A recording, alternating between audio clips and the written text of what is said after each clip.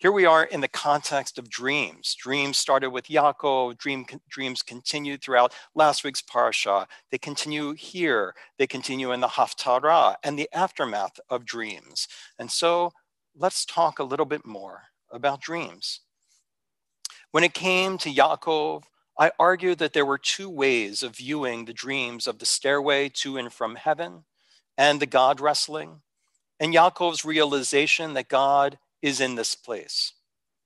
One is that no dramatic information about religious experience of God has been revealed here, except that Yaakov fell asleep at the future altar site of Bethel, which is what he means by God being in this place.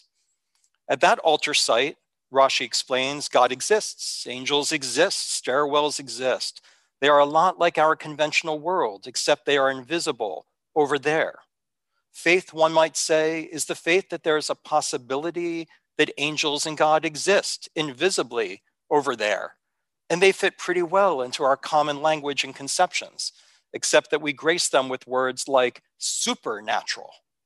Rashi's explanation of the Bethel altar site doesn't explain the second dream, however, which takes place elsewhere at the Yabok. The other way to explain it is that God being in this place is the realization that the God world and our world coexist. That Yaakov made a discovery about our world, or maybe we're to make a discovery about our world. In Wittgenstein's phrase, Yaakov learned a new way of seeing our own world. Our own world in this phrase means we see the world in conventional terms, as a collection of objects and people among those objects, the ways we talk about our experiences, coordinate our ways of seeing and experiencing the world.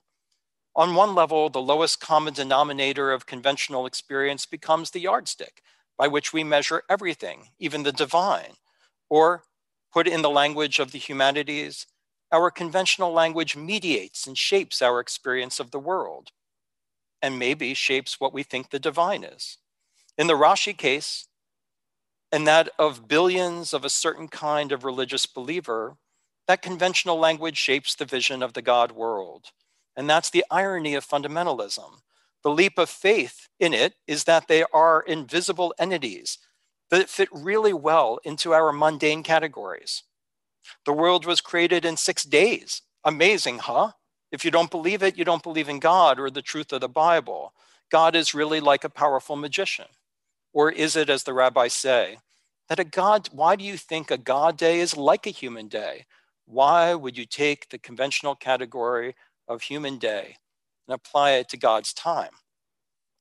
In the non-Rashi way, what Yaakov realized is that the God world is everywhere. And he was so tied previously into the mundane level of experience that he wasn't seeing it. There's another world going on in the room in which you sit now. There's an overlay to our world that defies the lowest common denominator conventions. It's not that angels are ghosts. It's that angels are us. It's that the dead aren't entirely dead in this world. It's that behind the furniture of our mornings, noons, and nights are signposts from God indicating directions for us. And we don't see them, and we walk right past them, as the Modim Anachnu Lach prayer intimates 3 times a day in our Amidah. It's that the people we have so neatly organized in our lives are not so neatly organized.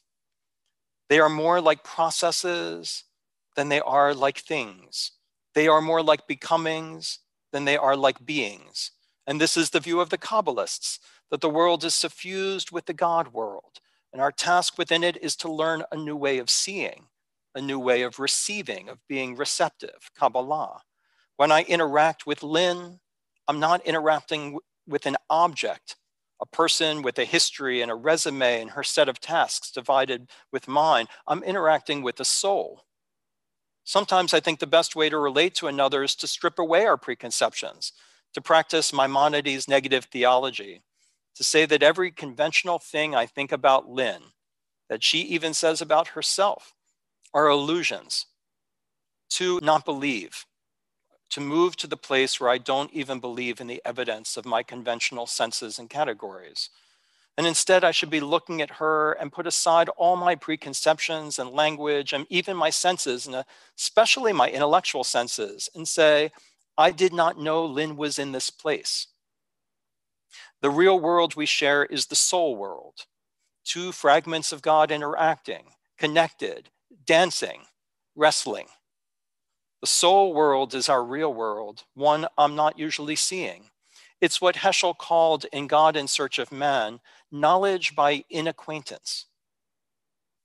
He argues that religion, Judaism, is supposed to be cultivating in us how to know intimately by admitting that what we're not seeing is the real in each other, because we are brainwashed in a way by thinking our knowledge of acquaintance is the real one.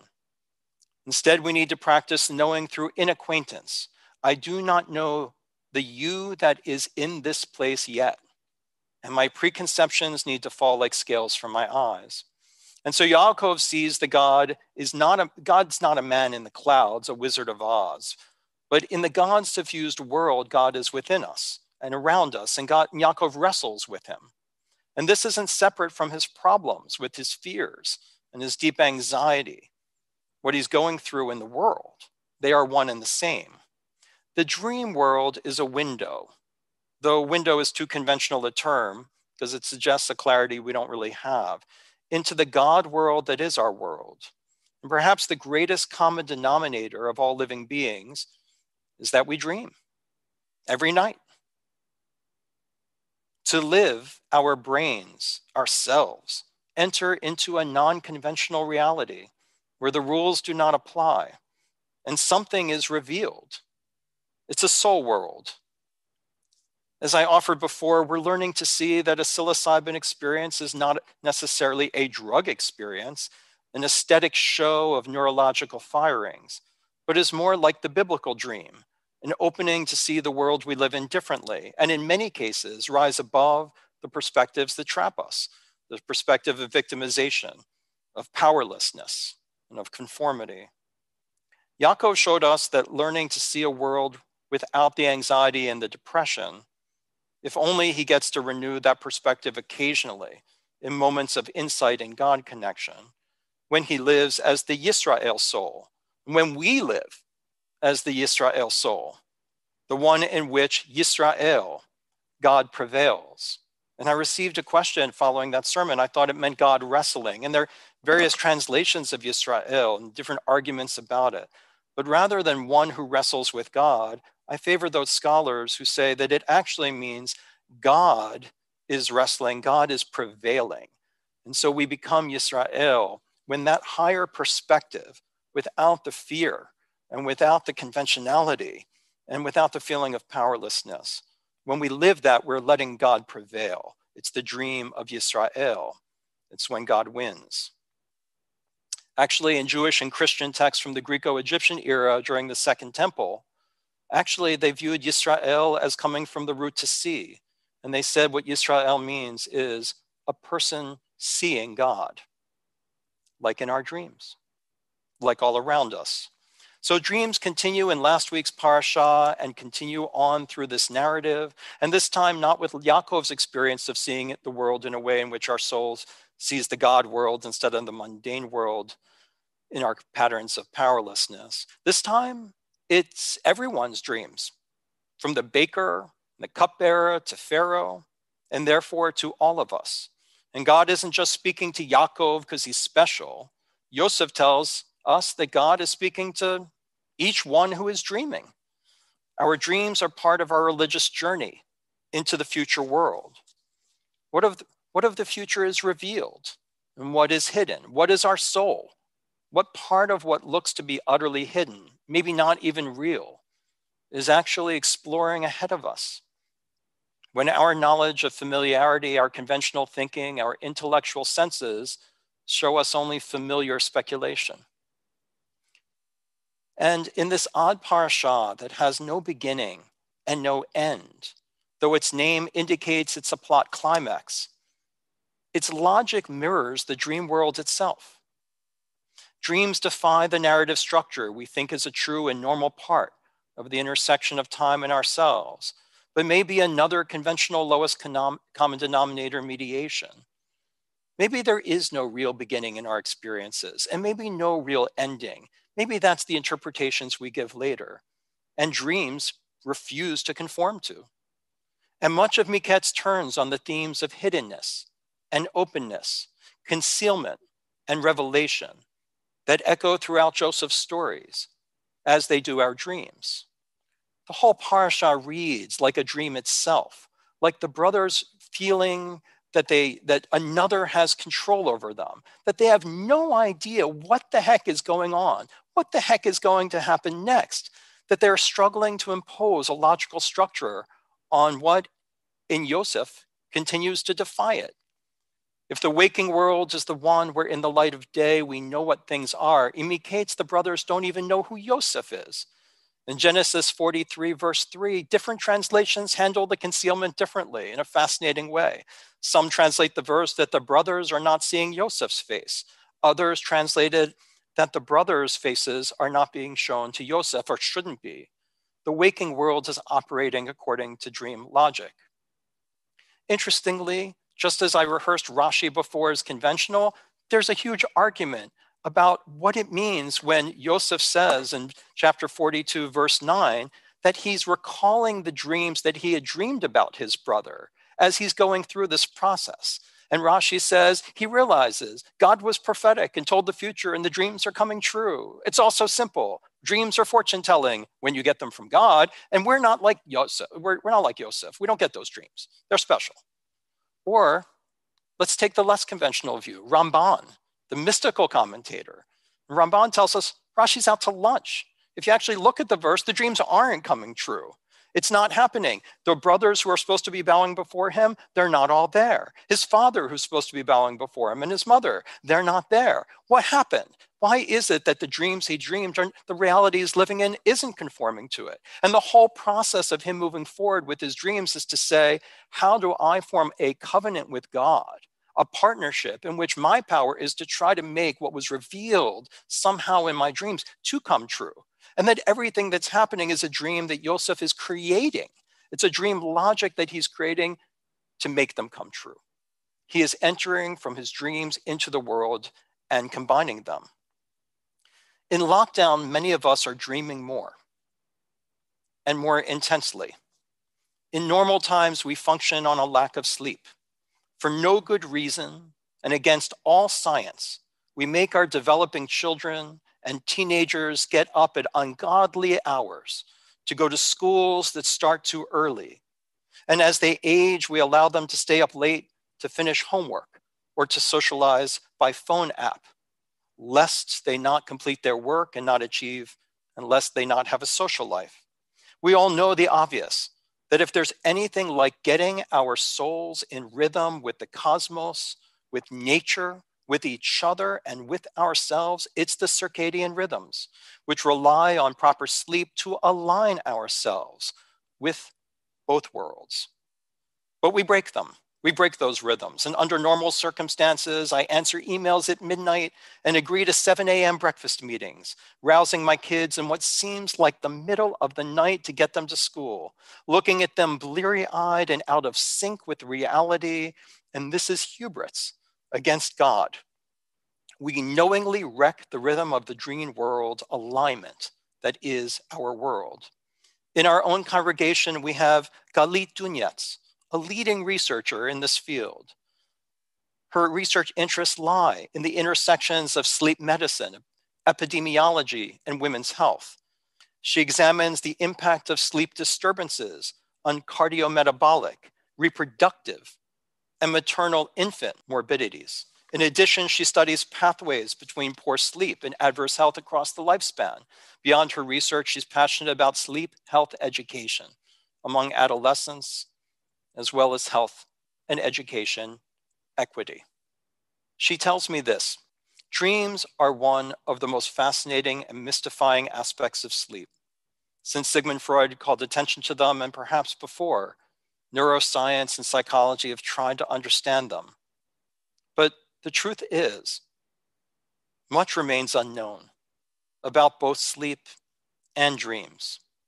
Even the most fundamental question, Why do we even dream at all? Is still subject to significant debate. Dreams are images, thoughts, or feelings.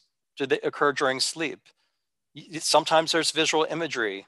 Sometimes they involve all of the senses. Some people dream in color. Some people dream in black and white. Most normal dreams are from a first-person perspective. They're involuntary, and they don't necessarily include coherent or logical content, but they're heavily emotional, and they incorporate elements from our life and rearrange them in their own logic.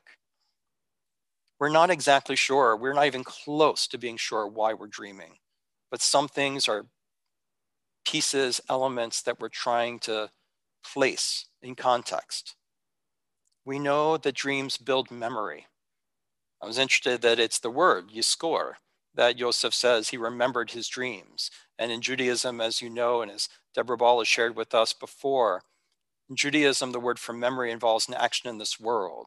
It's like by remembering the dreams, they change the way we act in this world, and they certainly change Yosef's acting in this world. They build memory. We think that they process emotion. The ability to engage with and rehearse feelings in different imagined contexts may be part of our brains managing our emotions and working through them. They accomplish mental housekeeping, we think. They're a way of aligning us, clearing away erroneous information, trying to show us what's important and bring us to it. Sometimes they're a form of instant replay. They're a different version of what we're going through, showed to us, maybe even analyzed within themselves involuntarily. Some people just say, it's all incidental brain activity and you're overthinking it. And experts in the field of neuroscience and psychology continue to try to figure out what's happening in these 2 hours of dreaming each night during sleep. Why is it that when the human being is deprived of sleep, it's torture, and they're open to be brainwashed by another? Dreams, as Yosef tells us, are part of our relationship with God. Sleep, Galit, and other researchers tell us, are part of our getting in alignment with each other and with ourselves, with God. In this lockdown year, a year of sabbatical rest, not in the normal sabbatical sense, but in the biblical sense of a rest that leads to reset, to realignment with the universe, and thereby a changed future. We express our gratitude for a year that has been finally of enough sleep for so many. Finally, a realignment. Let us continue to accept this gift, a gift of realignment, resouling, and replenishment. I close with a short poem I wrote several years ago. It's called Sleep. Do we really understand sleep? It's no accident that our most convincing explanation was Freud's, precisely because it explained everything but the dreams themselves. The truth about sleep threatens our bedrock beliefs, not coincidentally named, that we are only one person and can be nobody else, that we live in this world and no other, that things are to be understood by their origins and development and not in their unfamiliarity, or that we are independent beings residing in these separate bodies and cannot drift into the earth during the night, living for a while in the earth, inches below our beds, or in stars, or in wind, hurrying back to our bodies before the alarm of waking. And that we aren't living in the past, or in the future, or in time, or that time matters. What do we know? That without dreaming, all living things die. That without sleeping, anybody can be brainwashed. That the dreamer, not the expert, usually has a better knowledge of their meaning. We can never understand sleep. Its mastery is in not understanding it. Shabbat Shalom.